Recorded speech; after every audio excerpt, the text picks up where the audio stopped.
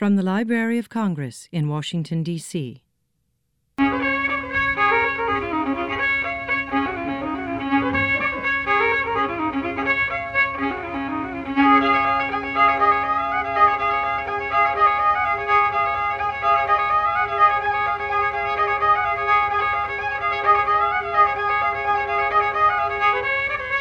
Welcome to the Folklife Today podcast. I'm John Fenn, the head of research and programs at the American Folklife Center of the Library of Congress, and I'm here with Steve Winnick, a folklife specialist at the center and the creator of the Folklife Today blog.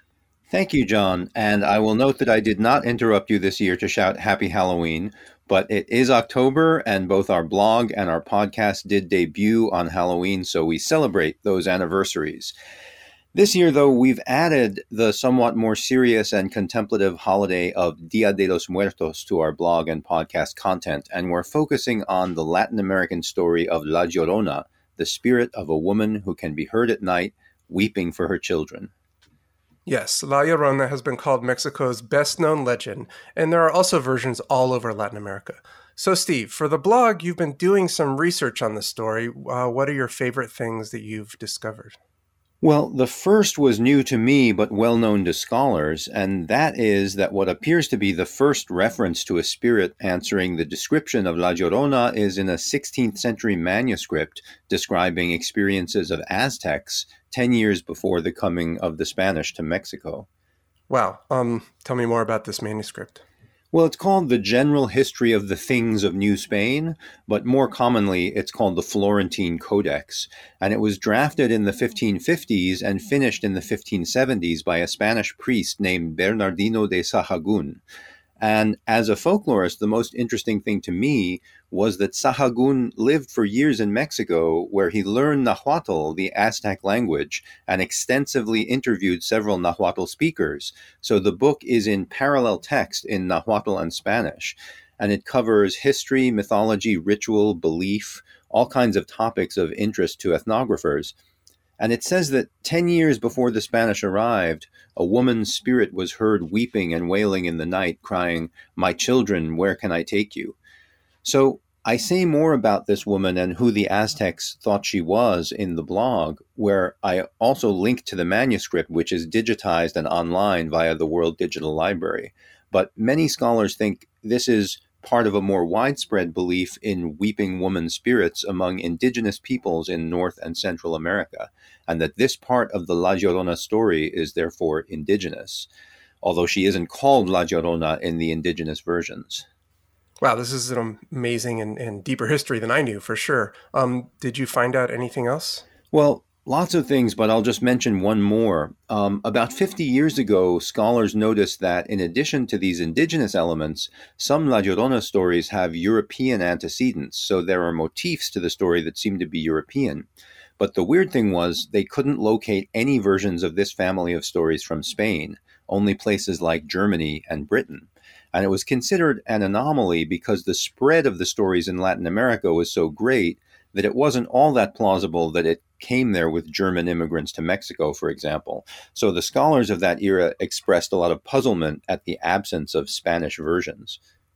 Interesting. And I take it that you found something relevant to this puzzle. I did. I found a story about La Llorona as the ghost of a weeping woman in a Spanish publication from 1866, showing the story was certainly known in Spain, and the character was even called La Llorona there. I have to say I lucked out. It's one of those examples where the constant addition of more and more books to what is available in regular internet searches makes it possible to find evidence now that you couldn't have found even 2 years ago. Well, that's exciting for our listeners and researchers. So people can find links to that story as well as the Florentine Codex and other primary sources over at the blog at blogs.loc.gov/folklife. Exactly. And I do feel like my main function in the blogs is to turn up interesting primary sources and make them accessible to people interested in the story, and then also to point out important interpretive work on the legend. But as an Anglophone white guy, I'm not interpreting it much myself. For the most part, I'm pointing the way to Latinx voices on the legend. Indeed, that's a wise approach. And for that very reason, we have invited several guests to talk with us about La Llorona. We're starting with Alina Magoni, who is an AFC reference team's Latinx subject specialist, and Camilo Costa, our recent intern, who was just a guest on our last episode, too. Hello, Alina, and hello, Camille. Hi. Hello. Hello, everyone. Hi. Hi, guys. Yeah, you've both been guests on the podcast before, so welcome back to Folklife Today. And in the interest of full disclosure, I'll say that Camille did her master's thesis at Western Kentucky University on La Llorona. So let's start with Camille. Could you tell us or summarize what you called the kernel story, the version of the La Llorona tale that you remember from your youth? Yes, absolutely. So with my best memory, I feel like the story went, a long, long time ago in Mexico. There was the most beautiful woman in the world, and her name was Maria. And no man could ever win her hand or win her heart. She was just far too beautiful for anybody to compare to. Until one day, a man came riding in on his horse into the village. And Maria felt like she had to have him. He was so mysterious and so handsome and so beautiful that she needed to be with him. Long story short, they got married and they had 2 wonderful children. And in the story I heard, they were both boys. One day, however, this wonderful, amazing man rode to Maria's house and told her he was leaving her for another woman and leaving the family completely, and left them. That night, in a fit of, rage and jealousy and anger and heartbreak, Maria took her 2 children in the middle of the night to the river, and she drowned them. And when she realized what she had done, she then drowned herself. So then, the La Llorona legend goes that Maria became a ghost that night, named La Llorona, or the Weeping Woman.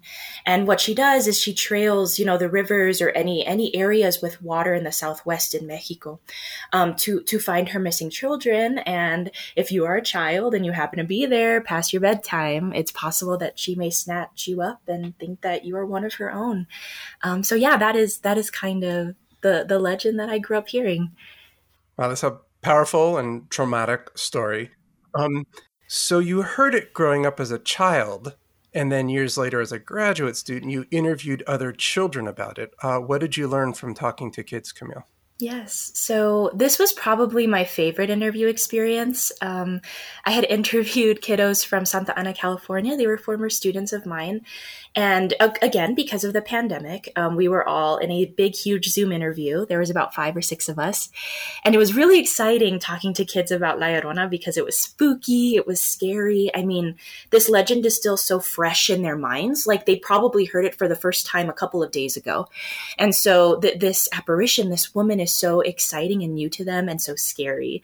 And so whenever they would tell their version variant of the narrative, it got more and more scary. It got more and more exciting.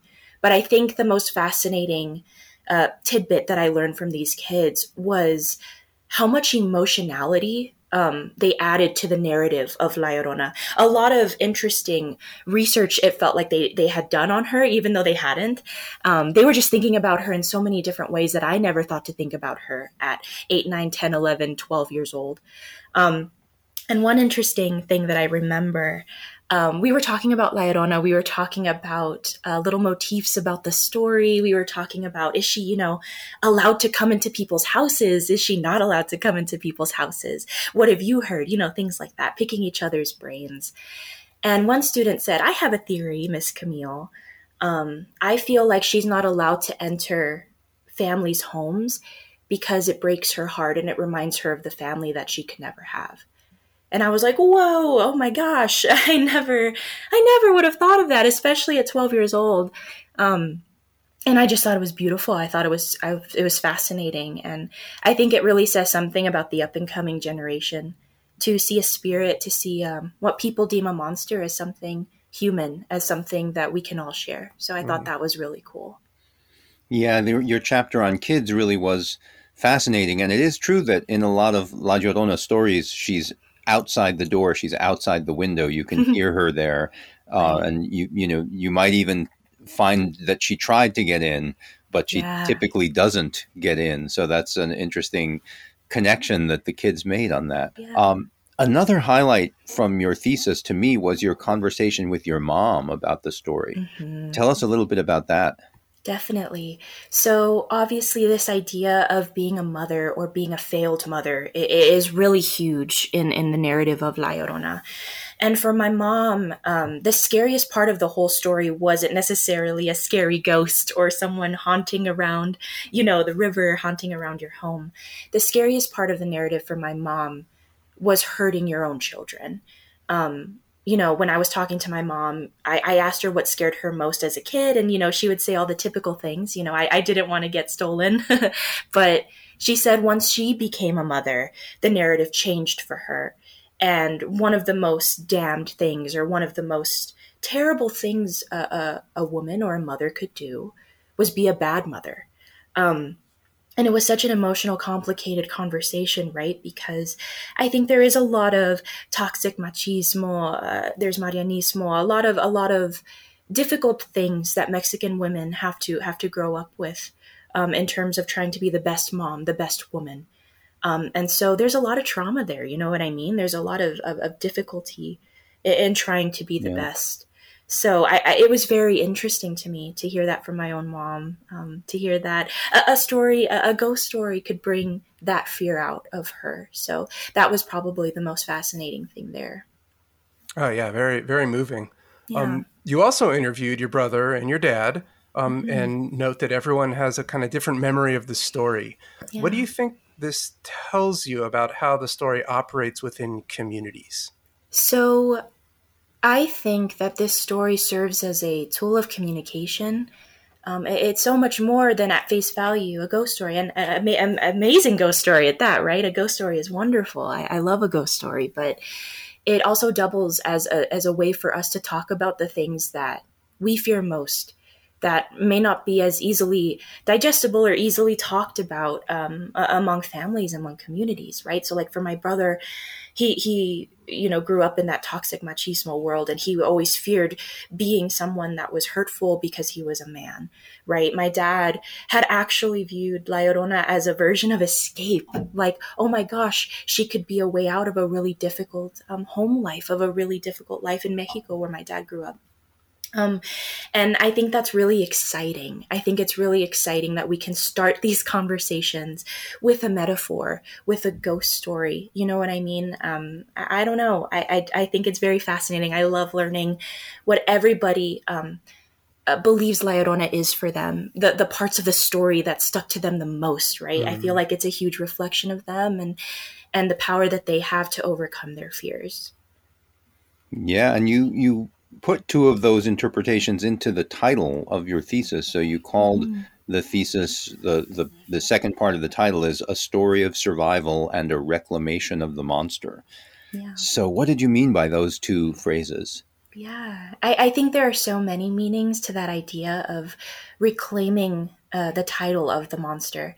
For one, on a more specific level, like I had mentioned, I think it's reclaiming this fear, this generational trauma, this scary thing many kids grew up with, and kind of showing how you can defeat the monster, how you can, through communication, through connection, through family, through love, through listening to each other. And that can all stem from a story. And I think at the same time, unfortunately, there is a lot of racism towards Mexican Americans, and in terms of immigration or what have you. And I think it's kind of beautiful that as a culture, as a community, we reclaim this idea of the monster and say, hell yeah, like I am the monster in the sense of I am this powerful, scary, beautiful, amazing being. And monster doesn't necessarily have to mean a bad thing. It doesn't necessarily have to mean this terrifying thing. It means something that's beautiful and powerful and willing to break all of these cultural walls and borders that maybe the Western world has built, maybe we have built ourselves. And it's reclaiming that as a tool of brilliance, of a way to survive, of a way to become closer and of a way to communicate. So I think there's a lot of little hidden gems of meaning in that. And I think it's powerful. I really do. All right. Well, that is fascinating and as you say, powerful, Camille. We want to bring Alina in as well. Alina, when did you first hear about La Llorona? Well, I actually heard about La Llorona later on in life. As a child, I was afraid of my own shadow, so I think my family knew not to bring legends of Cucuy and La Llorona to try to make me stay home. I think that would have traumatized me further. But I am from San Diego, and part of my middle school, high school education, I had mandated Spanish language classes. And in these classes, we discussed our home lives and we also discussed our traditions. And La Llorona came up probably in 6th grade for me. And I had heard of this legend, but it wasn't until having a more sanitized version of the loss of her children, maybe not because she killed or murdered her own children, but just that they had drowned in the river and she was destined to wander the earth to find the souls of her children. And I realized how many of my fellow classmates knew this story and how it resonated, and we all told different interpretations. And so I heard some more morbid versions, but it wasn't until I was an undergraduate and graduate school that I really started to learn more about La Llorona as part of a Mexican and Chicano nationalism or interpretation of our heritage and our culture and modern reimaginings of what La Llorona could mean in our culture. Is there a version of the story that sticks with you that you've heard anytime from middle school on that you could share with us? I think the most interesting version is that La Llorona was actually an indigenous woman and who was left by a Spanish conquistador. And so it predates this more modern retelling of a scorned woman who was cheated on. And it seems more of a creation myth back to our cultural heritage versus a woman who just couldn't control herself as a failed mother. Earlier, John and I were talking about the indigenous roots of the La Llorona legend in Mexico, and what you're saying ties directly into that, because one thing I noticed was that when Mamzelle Ruiz sang about La Llorona in the Homegrown Concert Series this year, she said that La Llorona was also La Malinche. They're the same woman. So could you fill in that story for us? Who was La Malinche? So La Malinche, to very briefly summarize, was an indigenous woman who was enslaved and captured by Hernan Cortez and his fellow conquistador. And she was used as an interpreter and translator for his eventual conquest of the Aztec Empire. And she was also his concubine. And so there are different interpretations of her role in the fall of the Aztec Empire. She is known as the traitor to her race and her people. Her translations directly led to the fall of Tenochtitlan. Other modern interpretations see her as a more nuanced figure. She was, again, captured and enslaved, and this may have been against her will to bring the downfall of an entire empire. She is also known as the mother to the mestizo, the first mestizo, or mestizaje en la brasa, meaning that her as an indigenous mother paired with Cortez as a Spanish father, created the first of what is now known as the Mexican identity. Of course, that is not nuanced at all. It is very much a black and white understanding of what mestizaje and the Mexican identity is, because we do know now that there is a diversity of cultures that create the Mexican identity and Chicano identities. But that, to briefly summarize, is who she is in the role of La Brasa. So you've kind of touched on this next question a little bit, Alina, but what else can we take away from the notion that La Llorona and La Malinche are equated by a lot of Mexican Americans, people of Mexican descent today? La Malinche and La Llorona can be tied in the sense that they both have this tainted motherhood, this sense of failed motherhood, a traitor to herself, her people, her children.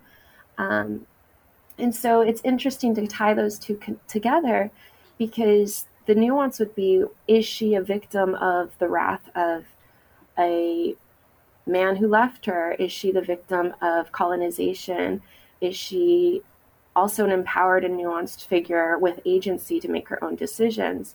And so La Llorona is this doomed mother destined to walk and wander the earth, and La Malinche is a traitor to her people, known forever as both the mother who birthed our culture and also the traitor to an entire empire. So it's interesting to see this grief, this forever damnation that they both are held to, and it's sad.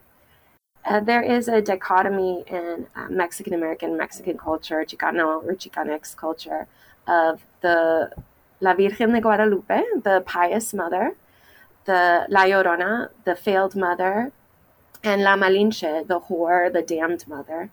And it's interesting that La Llorona is actually a combination of the Virgin and the traitor, La Malinche.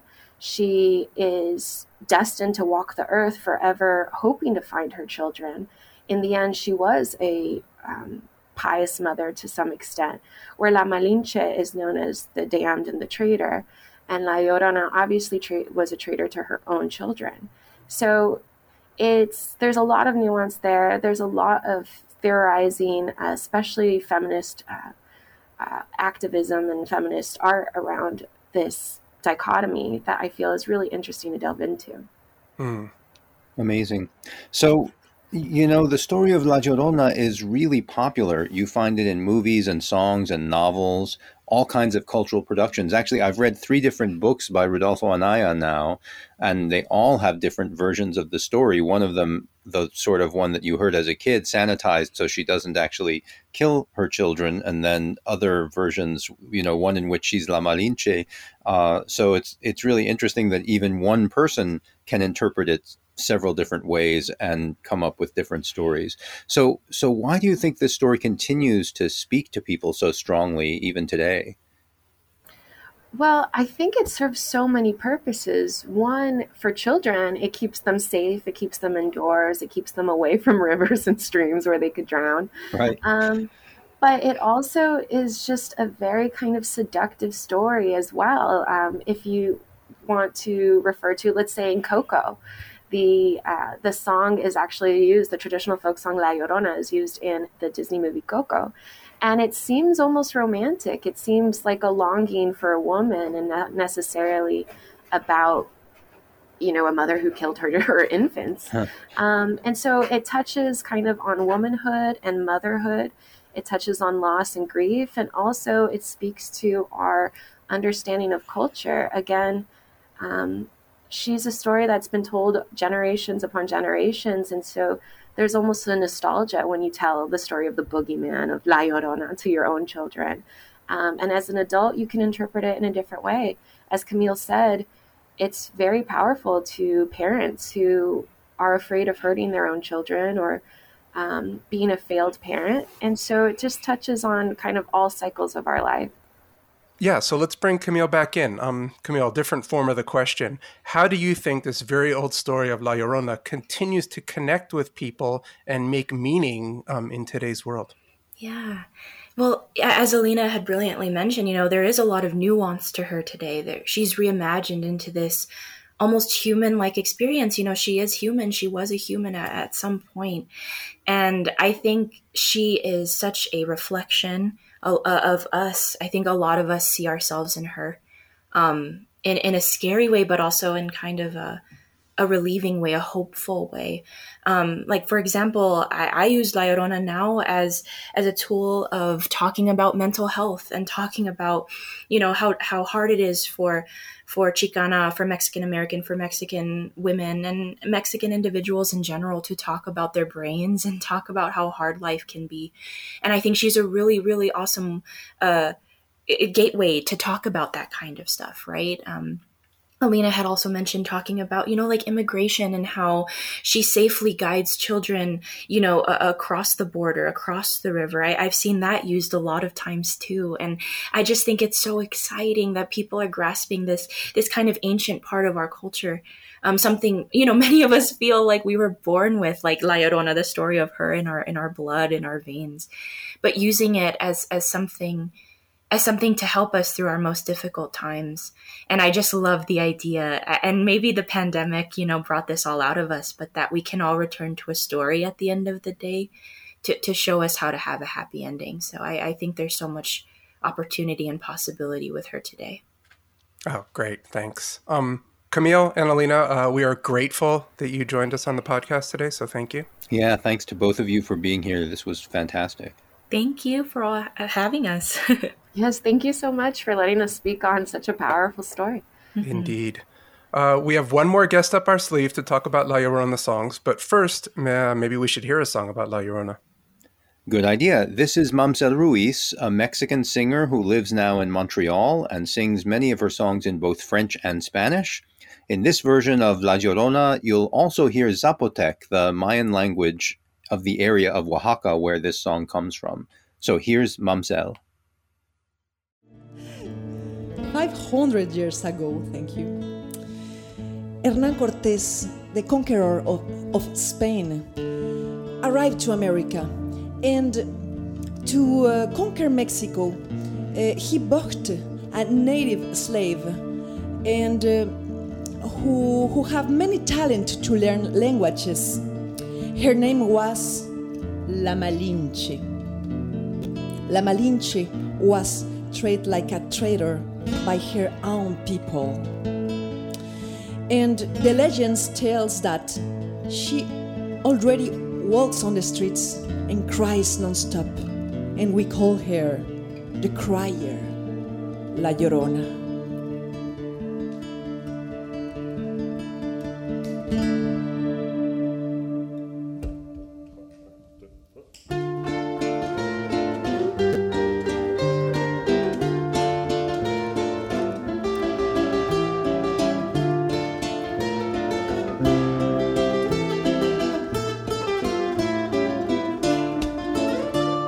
Nous sommes quelque part une parcelle, Llorona, une parcelle de nos mères.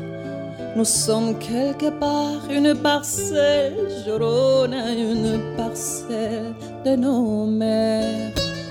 De l'eau, du vin et du feu, aïe Llorona, nous sommes des crins de la terre. De l'eau, du vin et du feu, aïe Llorona, nous sommes des crins de la terre.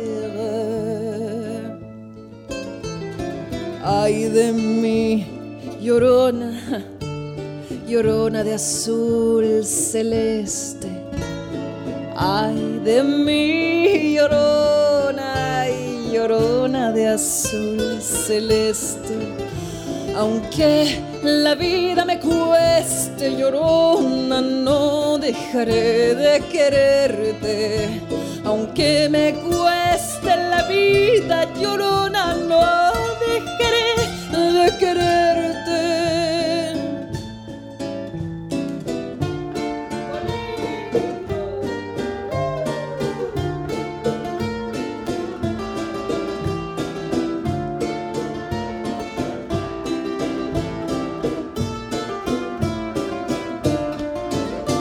Je marche mon chemin depuis longtemps, Llorona. Je marche pour trouver l'amour.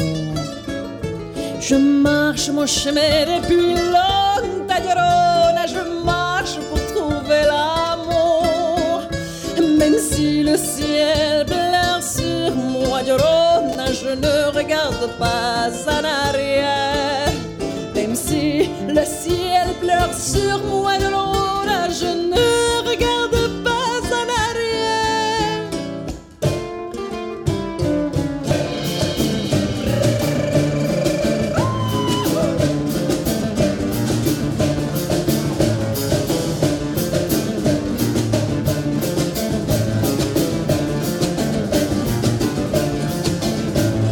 Sitane kachinet nuhi, Llorona, Llorona, nakahini. Sitane kachinet nuhi, Llorona, Llorona, nakahini. Junduini inja asatu, Llorona, yusatu idin sidahati. Junduini inja asatu, Llorona, yusatu idin sidahati. Ainda vi Llorona, Llorona, hikuchibichi. Ainda vi Llorona, Llorona, hikuchibichi. Kunisandi asatu, Llorona, do bichi, koga gachivin.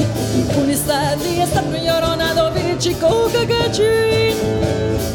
Hay cosas en esta vida, llorona, que no se pueden comprar. Hay cosas en esta vida, llorona, que no se pueden comprar. El rico con su dinero, llorona, y el pobre con su esperanza.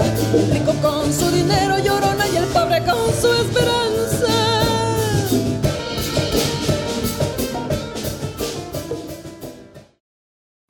Once again, Mamsel Ruiz with La Llorona. We are continuing to talk about La Llorona, and as we promised, we have another guest.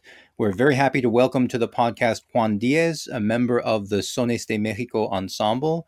Juan has done a number of programs with us at the American Folklife Center, including a corrido writing workshop a few years back, so you can find him on the Library of Congress website. And he is a trained folklorist with a degree from Indiana University, just like our own John Fenn. Welcome, Juan. Thank you, Steve. Glad to be here. Yeah, it's great to have you on the podcast with us, Juan. First of all, we wonder if you heard about the La Llorona legend growing up. And if so, what was the version of the story that you encountered? Well, of course, I heard about La Llorona growing up. I grew up in San Luis Potosí in Mexico, and we heard as children the legend of La Llorona. When I heard it, it was basically the outline was that this was a spirit woman that could be heard weeping either down the streets of Coyoacán in Mexico City at night for some unknown reason at the time. They didn't tell us why she was crying, but they said that you should never, you should fight your curiosity and not go follow her and find out who she is. You should hide from her. I learned about other versions from other parts of Mexico where instead of roaming the streets, she was in the river, by the river. And this was probably more a story from Oaxaca, where the story originates. It did cross over into popular culture because I remember going to see movies in the theater probably in the late 60s or 70s, where La Llorona would make an appearance. So, as a folklorist yourself, you must have seen interpretations of the story as well as having heard it yourself. Does any of the interpretations stand out to you as being particularly interesting? Yes, well, it's interesting that in the musical interpretations that I've heard, there is no reference to the legend itself. The stories, the song talks about a lonely woman, an impossible love, a death, implied death, but there is no narrative that tells the story of La Llorona in the versions that I heard growing up. Now, one of the reasons we thought to ask you on the podcast in particular is that you've recorded a version of a song called La Llorona on one of the Sones de Mexico Ensemble's albums. Can you tell us a bit about that particular version and how you brought it into the ensemble's repertoire? Oh, yes. Yeah, we recorded that in our 2007 album, Esta Tierra es Tuya, This Land is Your Land. And that was... that version, of course, is a very well known in Mexican repertoire, and we wanted to represent that. And we had also been working with that piece in collaboration with the Chicago Symphony Orchestra brass section. We did a number of outreach programs in the neighborhoods of Chicago with the CSO brass, and that was one of the pieces we chose to arrange for us to collaborate. So La Llorona, in this version, features a brass quintet and our string ensemble and some percussion like a marimba and singing, of course. Great. Well, let's hear a clip from the Sones de Mexico's version of La Llorona.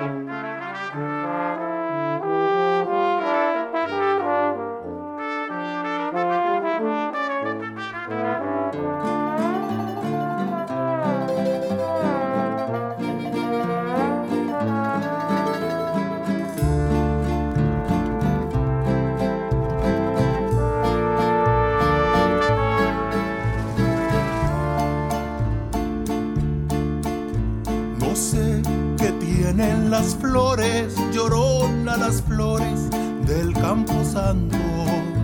No sé qué tienen las flores, Llorona, las flores del Camposanto, que cuando las mueve el viento, Llorona, parece que están llorando, que cuando las mueve el viento, Llorona, parece que están llorando. Ay, de mi Llorona, Llorona, Llorona, de ayer y hoy. Ay, de mi Llorona, Llorona, Llorona, de ayer y hoy. Ayer maravilla fui, Llorona, y ahora ni sombra soy. Ayer maravilla fui, Llorona, y ahora ni sombra soy.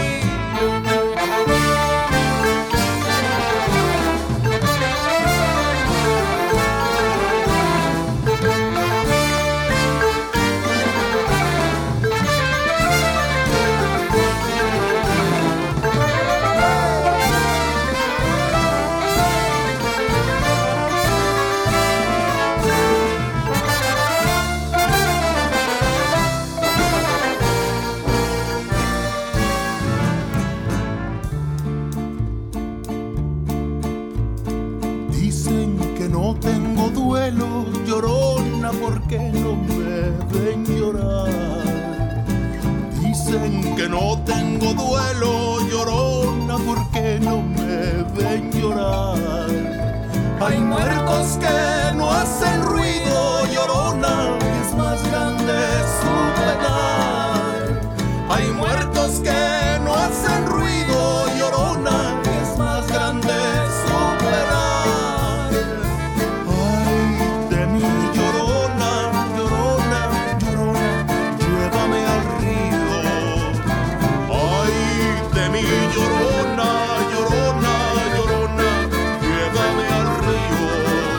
Tápame con tu rebozo, Llorona, porque me muero de frío. Tápame con tu rebozo, Llorona, porque me muero de frío.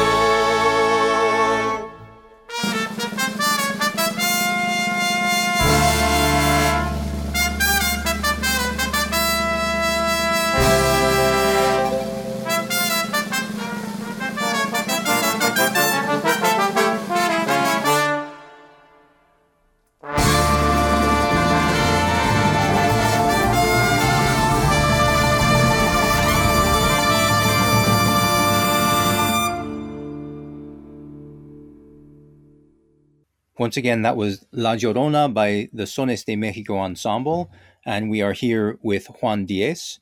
And so you mentioned the way that you arrange the song. What's typical for an arrangement of the La Llorona song? Well, La Llorona music comes from the Isthmus of Tehuantepec, Istmo de Tehuantepec in southern Mexico, in the state of Oaxaca. So music is very diverse in that area. So we can hear this song played by brass ensembles, by brass bands. It's also heard played with marimbas, with a marimba ensemble. This is a territory where the marimba is also used. And it's also performed by just musicians on guitars, doing vocal arrangements with 2 or 3 vocal parts accompanied by guitars. So there's a variety of arrangements, but it's typically it's sung either in time signature of 3/4 as a waltz, interspersed with 6/8, more of a sort of a swaying rhythm, and sometimes they alternate between 6/8 and 3/4.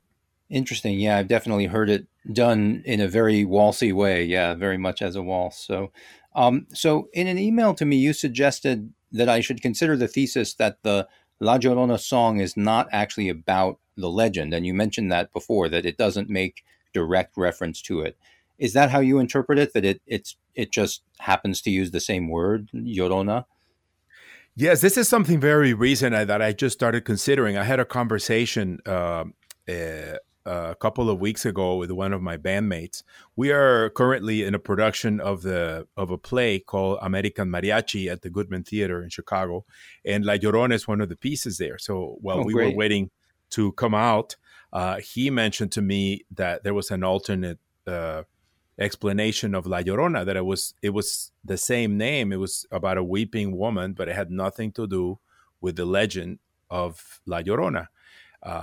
And that made a lot of sense to me because I never heard the lyrics tell the story of the song, and that would explain that difference. And then he went on to say, and I wasn't able to contact him before today's interview, but he does have that alternate explanation of another woman who was weeping for a different reason, and got to be featured in that song. That's really interesting. And one of the things that I find kind of interesting is that depending on which verses you choose for the song, it can be pretty plausible that it is about the legend and also pretty plausible that it's not. So singers might be deciding what themes they want to emphasize by selecting particular verses. We know that Mamselle Ruiz, who performed in our concert series this year, presented the song as being not only about the La Llorona legend, but about the version that equates her with La Malinche. So there's a wide range of interpretations possible for the song. Yes, and in doing research for this episode, we even found a couple of Son Huasteco songs on the La Llorona theme with completely different lyrics from the Oaxacan one. One did seem to be about the legend, the other not so much. So let's hear a clip of one of them by Trio Aurora.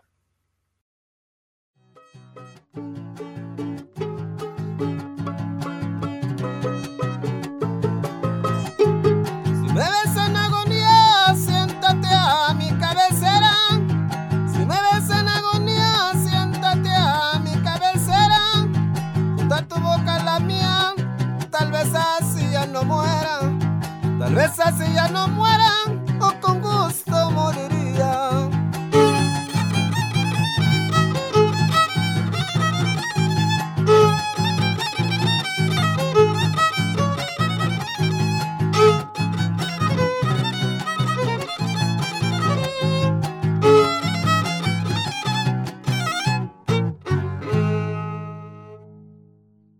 Once again, that was a La Llorona song in Son Huasteco's style, and we are chatting with Juan Diez.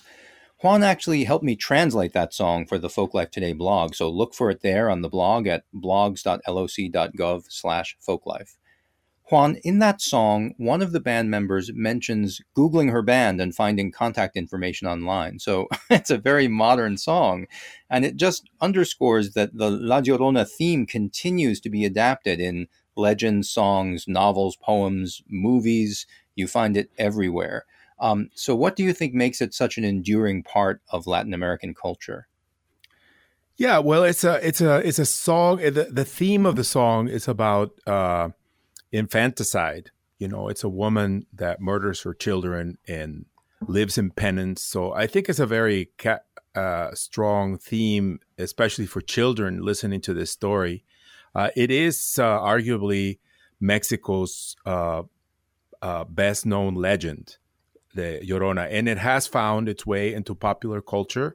I mentioned earlier a movie about La Llorona fighting a Mexican luchador called El Santo versus La Llorona. I found it a very scary movie back then. And then later in the 90s, I think there was an episode in the X-Files where La Llorona was featured. So, and they give a deeper explanation of why she had murdered her children. I never heard it until the X-Files, that they explained that her husband had left her, and they had a deeper backstory. And suddenly I started hearing people giving that explanation for the reason she murdered her children. It was more complete. And when I go to schools and I talk to children, they tell me the story of La Llorona, and they're filling in things that I suspect came from that episode of the X-Files. That's great. And later, now we see the movie. It popped up again in the movie Coco, which every child in America has seen, and they're also very, very aware of that song. So I think the legend and popular culture and songs feed each other and complete each other. So now we see La Llorona, which is a very popular song, popping up in the Huasteco region, probably by musicians who are being asked to play that song. And they came up with a version that fits their style, and they fill in the details. Now they have an understanding that there may be a relationship with the legend. So they incorporate the legend. Say, how come the story, the song doesn't tell the legend? Well, let's make it so, and we'll make some verses that do. But I don't think this originally where it came from. So it's constantly evolving, and it just shows the effect of of putting a song like this through the mills of social life and social networking. Yeah, it just illustrates that dynamic relationship between continuity and change, right? That sort of ongoing Definitely. Conversation. Well, Juan, thank you so much for guiding us through some of the complex and fascinating backstory of La Llorona. Yeah, thanks so much for being with us, Juan. It was great to have you here. Well, you're welcome. We're getting toward the end of our exploration of La Llorona. Once again, there's more at the blog, which is at blogs.loc.gov/folklife. Yes, over at the blog, we've got a dramatic version of the story by Joe Hayes, a post about La Llorona songs, and the missing link to Spain. We are going to close out with another song, but first, let's say thanks to a few people. Agreed. Thanks to all of our guests, Juan Diaz, Alina Migoni, and Camille Acosta. And thanks to our engineer, John Gold, and all the staff members at the Library of Congress who help us make this podcast possible. And let's remember that Dia de los Muertos goes back to some of the older roots of Halloween to celebrate those who have gone before us and to remember them. This version of La Llorona that we'll hear is by Navegaciones Pedro Manuel, and it's rewritten to remember all the women who have been murdered in Mexico. It's called La Llorona Asesinada. So as we listen, let's give a thought to the tragic figure of La Llorona and all the people she weeps for. We will see you next time on Folklife Today.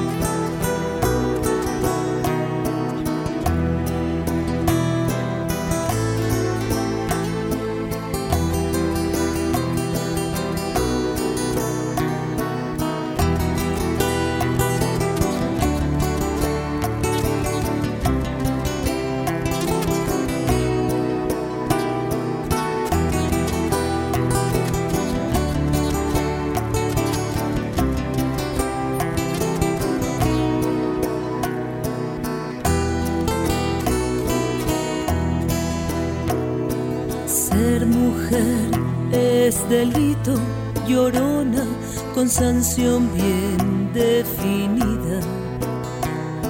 Te agarran 4 canallas, Llorona, y te arrebatan la vida. Desde la frontera norte, Llorona, hasta la frontera sur, hay un reguero de huesos, Llorona, que una vez fueron tú. Ay, de mi Llorona, Llorona descuartizada. Hoy muchos miles de nombres, Llorona, se juntan en tu mirada. Serán los hombres del narco, Llorona, será el marido celoso, será el sistema completo, Llorona, el que te entierra en un foso.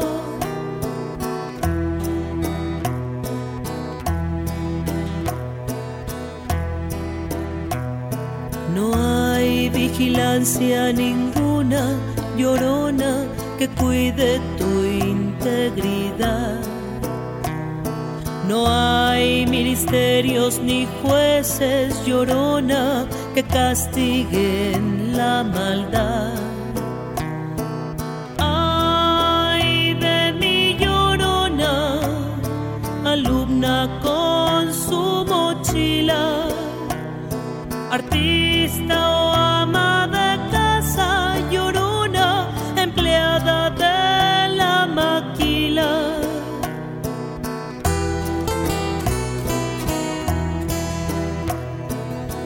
Desde que tienes 6 años, Llorona, hasta que te vuelves vieja. El riesgo de que te maten, Llorona, ni te olvida ni te deja. Dicen que por ser mujer, ay Llorona, por ser joven y bonita, tienen derecho a tirarte, Llorona, en una lama maldita.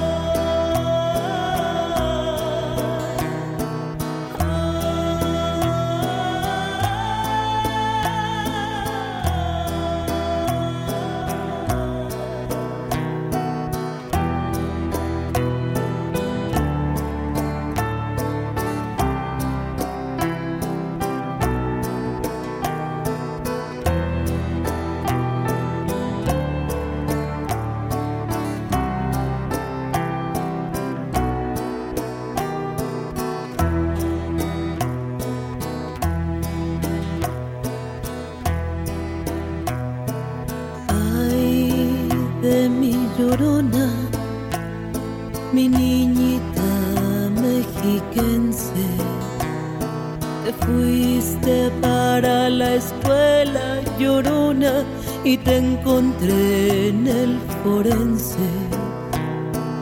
Quieren matarte de noche, Llorona, quieren matarte de día, te matan los delincuentes, Llorona, te mata la policía.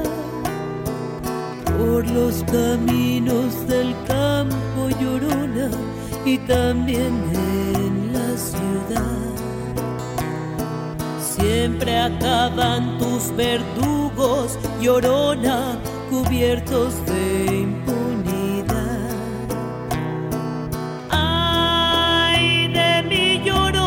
Llorona, cuando tendré la noticia que ante los feminicidios, Llorona, se empiece a aplicar justicia.